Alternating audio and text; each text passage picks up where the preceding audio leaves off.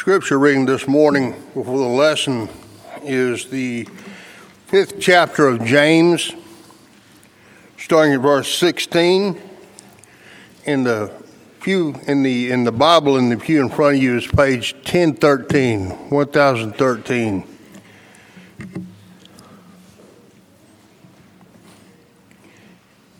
James 5:16 through 18. Confess your trespasses to one another and pray for one another that you may be healed. The effective, fervent prayer of a righteous man availeth much. Elijah was a man with a nature like ours, and he prayed earnestly that it would not rain, and it did not rain on the land for 3 years and 6 months. And he prayed again, and the heaven gave rain, and the earth produced its fruit.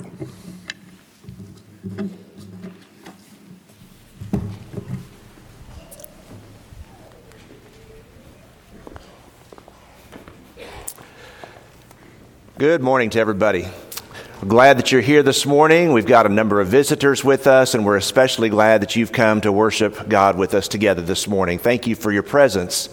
It's been a good week with our gospel meeting with Brother Alan Webster this past week. I know that a lot of participation happened from area congregations, and also a number of visitors from our community came to be with us during that meeting. And we're going to continue to pray that God will bring forth fruit from the efforts that we've involved ourselves in this past week. I have a challenge for you. This is the mini sermon before the sermon, okay? So just bear with me for just a minute, okay? The challenge is this.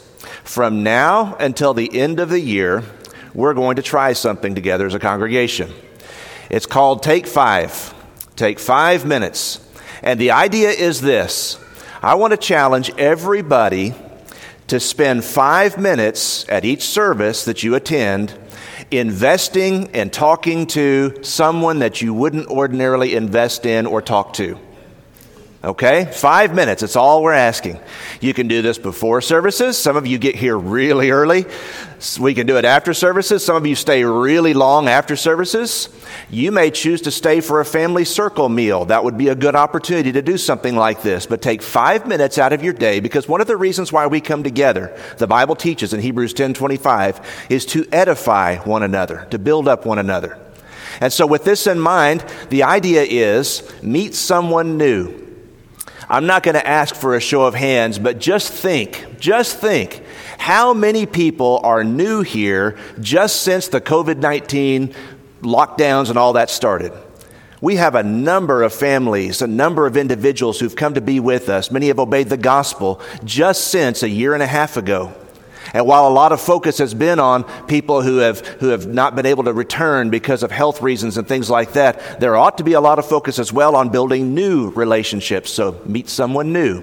Maybe, just maybe, I know this is close to heresy, but I don't want to, maybe sit in a new place at services.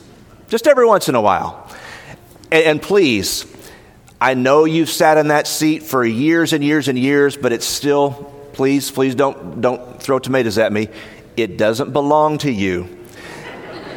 And if somebody happens to be sitting in your particular seat at a given service, just thank God that somebody is trying to take 5 minutes and meet somebody new. Can you do that for me? I appreciate the sentiment. Maybe just have one 5-minute conversation. Some of us are kind of introverts, and just walking up to somebody new and talking to somebody is not really our cup of tea. But I'll tell you something. If you'll sit in a different place, a lot of times, maybe even in a Bible class, if you'll sit in a different place and you're sitting next to somebody, just strike up a conversation with that person. I talk to people all the time, and I'll tell you, I see connections all the time because I know what you do for a living, and I know what somebody over here does for a living, and you guys have the same job, you have the same interest, you have the same, you're from the same places. But you don't know that. You haven't seen those connections. So have a 5-minute conversation with somebody new. Or maybe do it this way, 5 one-minute conversations. Or if you really like math, 10 30-second conversations with new people, different people. And what we're asking you for, again, is just this. spend time intentionally, consciously, investing in areas and people that you don't normally invest in. That's all we're asking. It gets really comfortable to come and sit in the same place and talk to the same people, and that's natural. That's normal. There's nothing inherently wrong with that. But the church is at its best when it's in the blender on puree, okay? Just think about it from that perspective. If you ever make those morning breakfast shakes and you're blending your breakfast shake, you don't want it to be chunky when it's done. You want to blend it until it's just equal throughout. And the church is at its best when we put the church in a blender. We're not stratified by age groups or by interest groups or by anything. We are blended together as the family and the people of God. And that's what this is aimed at. Oh, one more thing. Name amnesty is back, okay? If you remember that from a couple of years ago. Name amnesty, I think we did this in 2018. It's been about 3 years. But name amnesty means that I now give you the right to ask anybody in this room their name. You can walk up to anybody and you can say, would you please share your name with me? And if you ask multiple times, that's still okay. And you and I, okay, we're going to make this commitment to each other. I'm not going to get offended if you ask me my name more than once. Okay? And you don't get offended if somebody sits in your seat or if somebody asks you your name more than once. And especially, I know there are people that have been here for years and decades. Guess what? You probably don't know everybody in this room.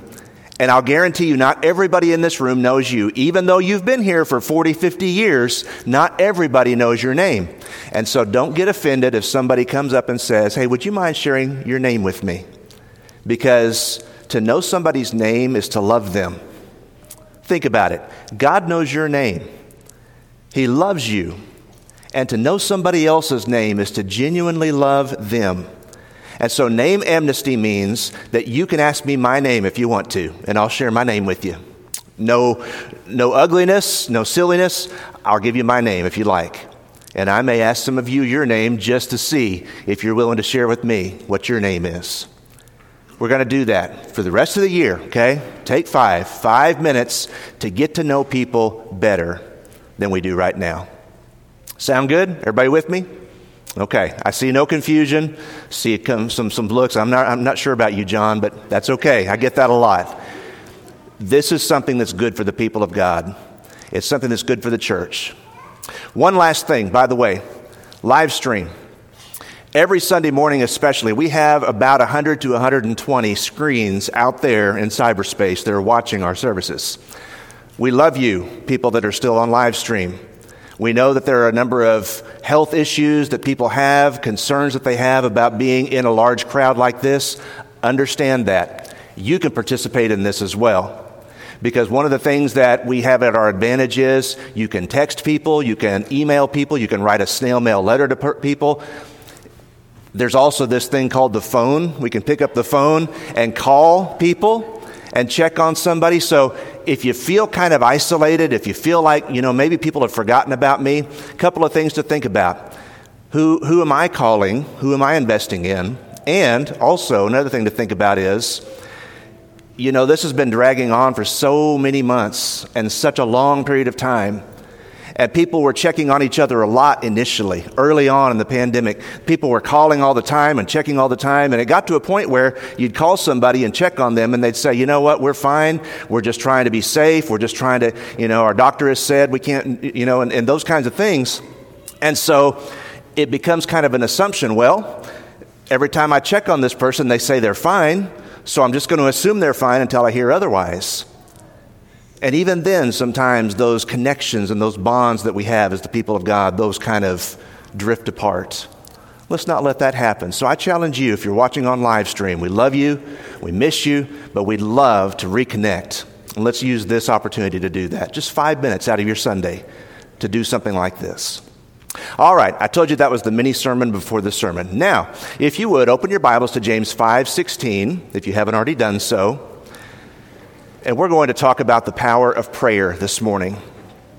I want to preface this by saying that if you take notes, this is one of those sermons where I don't want you to try to write everything on the screen. Just write the scripture references, because it's going to come fast and furious, okay? Just write the scripture references, James 5:16 through 18 would be a good one to put down. But we need to spend time as the people of God.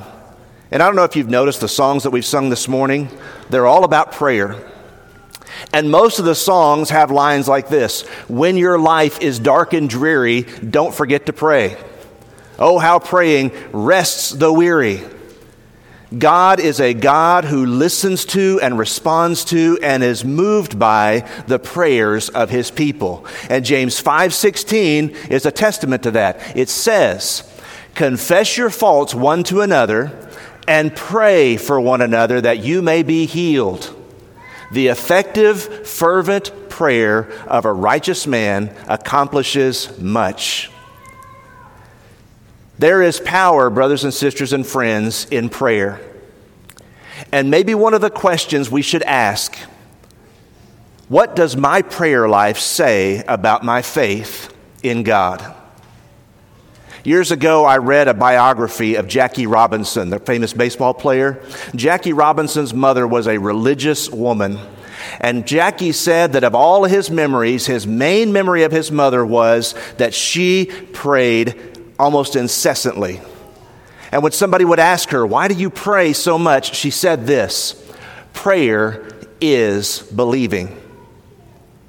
Think about that. That was her concept, but it's not a bad one. Prayer is believing. The fact that I pray means that I know there's a God who hears me, and I believe that God will listen to and answer the prayers of my lips. The Bible affirms that sentiment. James 5:16 through 18. Jesus taught his disciples that they ought always to pray and never to lose heart. Luke chapter 18 and verse 1. With those things in mind, what I'd like to do is share with you this morning 5 helpful concepts about prayer and its power. Concept number 1 is this: Christians can pray. God has said that Christians are to come to him as a loving Father, and they are to offer their prayers and petitions to him. But what about those who are living in rebellion to God? What about those who have not yet become Christians and they really have no interest in serving or honoring God? Think about this. The Bible has passages like John 9:31. We know that God does not listen to sinners, but if anyone is a worshiper of God and does his will, God listens to him. Now that was a statement that may not be 100% accurate from a man who was blind and now he sees. But watch this. There are passages that he based that concept on in books like Proverbs chapter 28, verse 9. If one turns his ear away from hearing the law, even his prayer is an abomination. Let me say it this way. If you decide with your life that you're going to live in rebellion to God, if you decide that you don't care what the scriptures teach and you don't care what Jesus did for you, you're going to live your way, don't expect that you can come and offer petitions and prayers to God and that he's going to be inclined to answer. That's the idea here. Proverbs chapter 1, verse 28, speaking of wisdom, it says, "Then they will call upon me, but I will not answer. They will seek me diligently, but will not find me." The same principle, the same idea can be applied to prayer. Saul, the king of Israel, said this in 1 Samuel 28, verse 15. Samuel says to Saul, he was really coming back from the grave, Samuel was. And he says, "Why have you disturbed me by bringing me up? Why have you called to me?" Samuel says.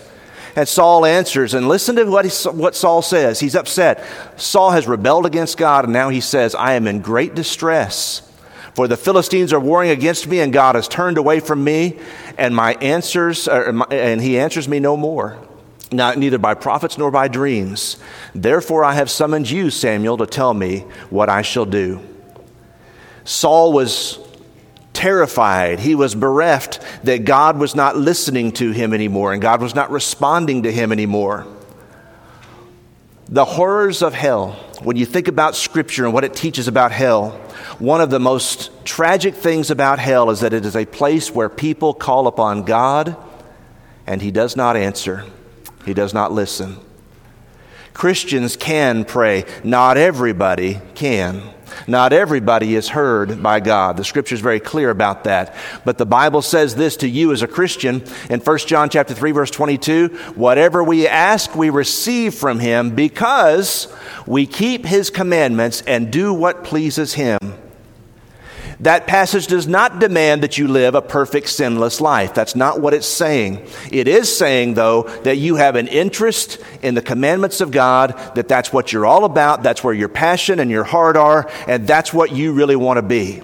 And your life shows that. I want to serve Jesus Christ. I want to keep His commandments. Then we have this promise. Whatever we ask, we receive from Him. John 15:7, Jesus says this, if you abide in me, there's the condition, and my words abide in you, there's the condition. Ask whatever you wish, and it will be done for you. Again, Christians, disciples of Jesus Christ, can pray. In 1 John 5:14, John writes, this is the confidence that we have toward Him, that if we ask anything according to His will, He hears us. God has designed prayer in such a way that people who are His children, those who belong to Christ, those who are disciples of Jesus Christ, we can offer our prayers and our petitions and our desires before Him, and God has said, I will hear you. I want to hear you. I long to hear from you. Those of you who are parents, we've used this illustration before. Doesn't it feel good when your kids, especially as they get a little bit older, doesn't it feel good when your kids want to have a conversation with you? And not just a hi, how you're doing kind of conversation. A kind of conversation about things that are important, things that are on their hearts, things that matter to them and things that matter to you. Doesn't it feel good to have that kind of conversation with your children? So much the more with our Father in heaven. He wants to hear from us. Christians can pray. Secondly, this morning, Christians, the Bible teaches, can pray for themselves and for others. There is a nasty little idea out there that some people have that if I pray anything for myself, that I'm praying selfishly. And the Bible does indeed warn us against selfish prayers in James 4, verses 1 through 4. But listen to me, there are plenty of righteous people in the Bible who prayed and asked things for themselves, and you are not wrong to do that in your own life. There are things you need. There are things I need, and we ought to pray about those things for ourselves. Consider, Hezekiah the king prayed that he might not lose his life, and he lived on for another 15 years. 2 Kings chapter 20, verse 1, God heard his prayer for himself and answered it. Hannah, who was without children, prayed that God would open her womb, and the Bible says that God heard her prayer and answered her. Even our Lord Jesus Himself, as He prayed in the Garden of Gethsemane, said, Lord, let this cup pass from me. There were times when Jesus prayed for His disciples. There were times when Jesus prayed for others. But there were times when Jesus, our Savior, prayed about His own concerns, about His own desires. And sometimes in our lives, we ought to stop and think about these words. You do not have because you do not ask. James 4, verse 2. I've had a number of friends over the years who have been salesmen, and one of the things that they often say is, if you don't ask, the answer's always no. Have you heard that before? If you don't ask, the answer's always no. And so a good salesman realizes, I've got to make contact with my prospect. I've got to ask whether or not this is a product they want to buy. Because if you don't ask, you know what the answer is. The same thing is sometimes true in our relationship with God. Things that we worry about and are concerned about and things that bother us, you do not have because you're not talking to God about these things. You can pray for yourself. And you can also pray for others. Jesus prayed about His own ministry, John chapter 17, verses 1 through 9, and then He started praying for His disciples, John 17, verses 10 through 26. That high priestly prayer deals with two groups, Jesus and then His disciples. Paul prayed with and for the elders at Ephesus, Acts 20, verse 36. As he said, I'm going to see you never again. And they were weeping, and Paul was weeping, and they all fell down on their knees together, and they prayed for one another. We can pray for others. We can ask God to bless other people and to strengthen them and to be with them and to help them and guide them in their lives. Paul prayed for friends like Epaphroditus, who had become ill and had grown nearly close to death. The Bible says that God answered Paul's prayer and the prayers of many others on his behalf. Philippians 2:26 and 27. Christians can pray for themselves. Christians can pray for others. Another concept worth contemplating about the power of prayer. Brothers and sisters and friends, in the midst of a pandemic, in the midst of all kinds of turmoil, Christians can pray, the Bible teaches, during illness and adversity. We can pray. We can pray for ourselves and others, and we can pray for ourselves and others during illness and during adversity. And we have plenty of both these days, don't we? Think about this. The Apostle Paul had a thorn in the flesh. Nobody knows what it was, but the Apostle Paul's response to that was to pray. 2 Corinthians 12, verses 7 through 10. He asked the Lord 3 times that the Lord would remove that thorn in the flesh. Years ago, Angie and the kids and I lived in Tanzania, East Africa, for a couple of years. And do you know why malaria kills so many people in that part of the world? Malaria kills so many people in that part of the world because if a parent has a child who starts running a fever, that parent's first resort is to prayer. That parent's first resort is to just hope that things get better. And then the last resort, because medicine costs money, the last resort is to go to the doctor and get a prescription. Prayer ought to be our first resort, because you know what? In this world, in this part of the country, and this part of the world, our first resort is usually, well, I'm going to call, make a doctor's appointment. I'm going to go and get some medicine, get a prescription. That's our first resort. And our last resort is often to invest in prayer. Paul prayed about his thorn in the flesh. David had a sick child after his sin with Bathsheba, 2 Samuel chapter 12, verses 16 through 20. And the scripture says that David fasted and prayed and would not eat while the child still lived. We can pray for ourselves. We can pray during illness and adversity, even for others. Hezekiah, as we mentioned, prayed for a longer life. 2 Kings 20 and verse 3. The disciples, Jesus told them to watch and pray during difficult, turbulent times, that they would have the strength to escape from the temptations that were coming their way. You and I can pray. We should pray, especially in times of illness, in times of adversity. Paul and Silas were preaching the gospel. They were arrested without cause. They were beaten and thrown into prison. And we often make a big deal out of the fact that they were singing at midnight, Acts 16:25. But did you know that verse also says they were praying? Paul and Silas, in the stocks, in the dungeon, with their backs still bleeding from the lashes that they'd received, decided that the right thing to do was to pray and to sing praises to God. It's a Christian's first resort. It's where we go in times of distress. Paul prayed for a man named Publius' father. He was sick with a fever and dysentery. And Paul came to him and prayed for him. Acts 28, verse 8. We can pray during illness and adversity, the scripture teaches. In Acts 12, verse 5, Peter, the apostle, was arrested and thrown in prison. And notice what the verse says on the screen behind me. It says, but earnest prayer for him was made to God by the church. Every single week, we publish as a congregation a list of people that have requested prayers. Now let me reemphasize that. People that have requested prayers. They're asking for people to pray for them because they believe in the power of prayer. They believe in its efficacy. They believe that something will happen, that God listens to the prayers of the righteous. They believe those things. And so they request that we pray for them. One of the best things any church could ever do is to spend time praying about things we're concerned about. Notice this verse indicates that prayer was made. Prayer was made by the church. It's important who's praying. Prayer was made unto God. It's important to whom we pray. And prayer was made specifically for Peter. He's in prison, and Father, if it's your will, we'd like for him to be released. Earnest prayer by the church for Peter. And do you know what happened there in Acts 12, verses 6 and following?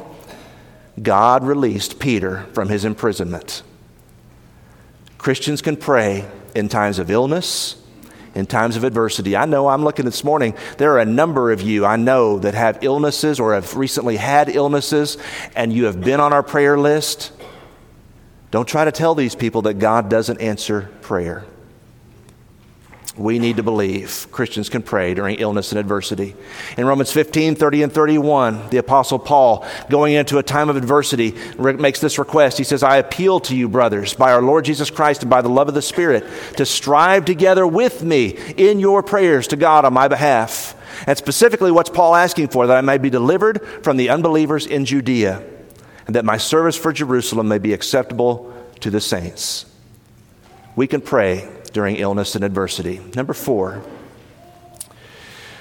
whenever Christians pray, they can expect an answer. In my experience dealing with this particular point, this is when all the hands go up in a Bible class. I got a question about that, John. Can I just kindly say, if you have questions about this, you're not paying attention. Okay? If you have questions about this, Christians can expect an answer when they pray. You're probably not paying attention. Or you're focusing on one particular area of life and not paying attention to a lot of other things. Because God answers prayers. He answers prayers all the time. He answers prayers consistently. He answers prayers sometimes in unexpected ways, but He still answered that prayer, and maybe we just missed it because we're not paying attention. But God answers prayer. And then there are some prayers that it takes a long time because God has other plans and other purposes. It takes a long time for God to answer when He finally does. But whenever Christians pray, they can expect to receive an answer. That word expect is important because listen to the teaching of Scripture. James 5:16, the passage we started with this morning. The prayer of a righteous person has great power as it is working.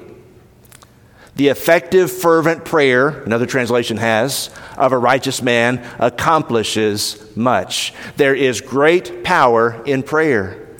And part of our faith is believing that even though we don't know how God's going to answer, we don't know when God's going to answer, we can expect to receive an answer.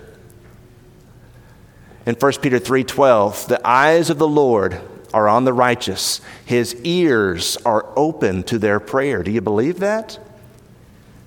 Your prayers as a Christian, they reach the mind and the heart of an all-loving and an all-merciful God. But the face of the Lord is against those who do evil.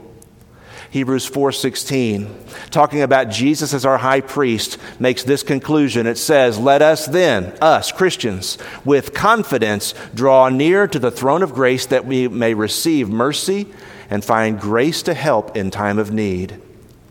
That passage informs us that when we pray, we can expect 3 things. We can expect grace, we can expect mercy, we can expect help. And why is that the case? Because we are praying through our great high priest, Jesus Christ. We're offering our petitions to our God and our King through our high priest, Jesus. We can expect to receive an answer. Matthew 7, Jesus said it this way. Do you believe the words of Jesus, by the way? Do you believe He knew what He was talking about when He talked about prayer? Listen to His words in Matthew 7. Ask, disciple, and it will be given to you. Seek, and you will find. Knock, and it will be opened to you. For everyone who asks receives, and the one who seeks finds, and the one who knocks it will be opened. Or which one of you, if his son asks him for bread, will give him a stone? Jesus says, God is eager and anxious and willing to answer the prayers of his saints. When we pray according to his will, when we ask for things that are good and noble and right, when we pray for people that we're concerned about and that we care about, we can expect to receive an answer. The answer may not be what we expected, but we can have this faith and this confidence. It's always, always for our good and for the good of his kingdom, ultimately. Romans 8:28. We can expect to receive an answer. There are 4 pillars. By the way, our prayers, they ought to be in harmony with the promises of God. They ought to be in harmony with the things God has said he will do in this world. There are 4 pillars of God's promises upon which our faith and prayer rests. Watch this. God's omniscience. He knows everything. He will never forget. We're praying in a very limited way. We can only see certain things, just bits and pieces, but God sees it all. He knows it all. God's omnipotence, the fact that God is able to do what he promises, is another pillar. Another pillar is God's goodness. He is infinitely good. He will not disappoint. When he makes a promise, he will not fail to keep that promise. And finally, God's integrity. He will not misrepresent himself. He will not misrepresent the matter. Having said all that, think about what it says if I don't believe that God answers prayer. If God doesn't answer prayer, if I'm not really sure that that happens, what does it say? Is it because God doesn't know? Is that my belief? Is it because I don't believe God's able to do what he's promised he will do? Is it because I don't believe that God is good? Or is it because I don't believe that God is representing the matter accurately? Because one of those 4 things, or maybe more, are true if I question or doubt the idea that God answers prayer. Incidentally, sometimes when God says no in a prayer, quote unquote, it's because there is a higher purpose, there's a bigger thing involved. And I just give you this, just write it down for your own reference. Hebrews 5, verses 7 and 8. Hebrews 5, verses 7 and 8. You can look at that for homework this afternoon. But that passage says that Jesus Christ, in the days of his flesh, he offered vehement cries and prayers to God. And the Bible says he was heard. But God did not deliver him from his suffering until God's will had been fully accomplished in Christ, did he? Even Jesus, as he prayed, struggled and continued to have faith in the promises of God. Now, number 5 this morning, as we think about prayer, when we pray, we can expect an answer, but it will not be miraculous. Why are you saying that, John? I say that because in our times, in our day, we take that word miracle and we use it in a way that the Bible never uses it. The Bible uses the word miracle. It also uses words like signs and wonders, Hebrews chapter 2, verses 1 through 4.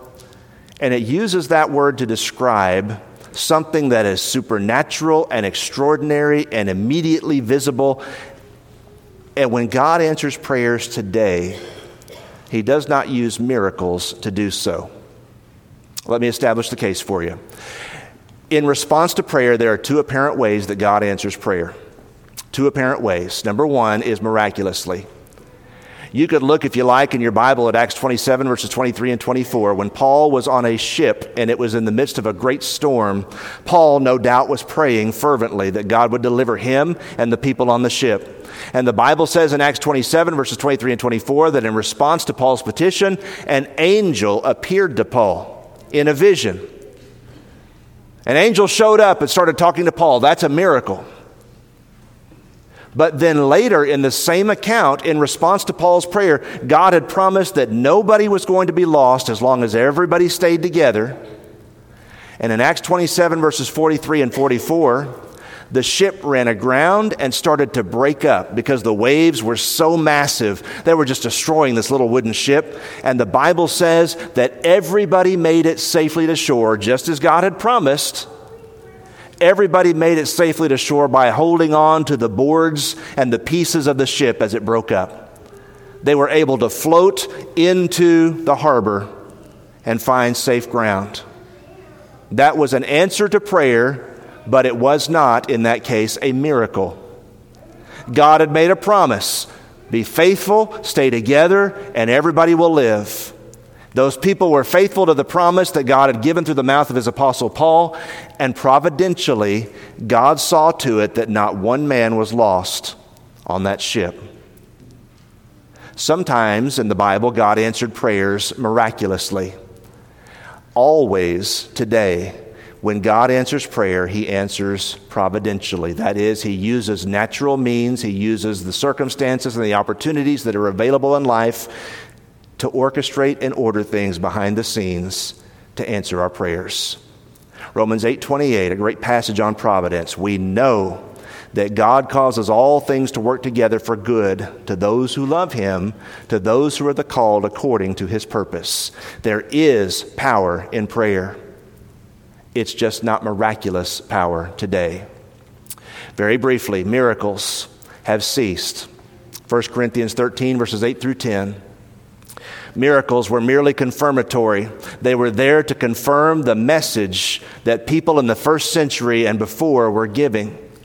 Before Scripture was fulfilled, before it was completed, before everything in this book was written down, miracles were necessary to confirm that what was being said was true. And miracles in the first century were only conferred by the laying on of the apostles' hands, Acts 8:17. That is to say that if anybody had the ability to heal the sick or raise the dead, it was because an apostle had first laid his hands on them and prayed for them. Why are miracles not present today? Because those three things are true. But God does answer prayer. He does answer prayer in a providential way. And because that's true, in his providence, brothers and sisters and friends, God brings comfort to broken hearts. In his providence, God brings assurance to troubled minds. In his providence, God brings strength to weary servants. In his providence, God brings blessings to struggling souls. Prayer is believing. It is putting my confidence in an active, concrete, observable way that I believe that God loves people. I believe he loves me.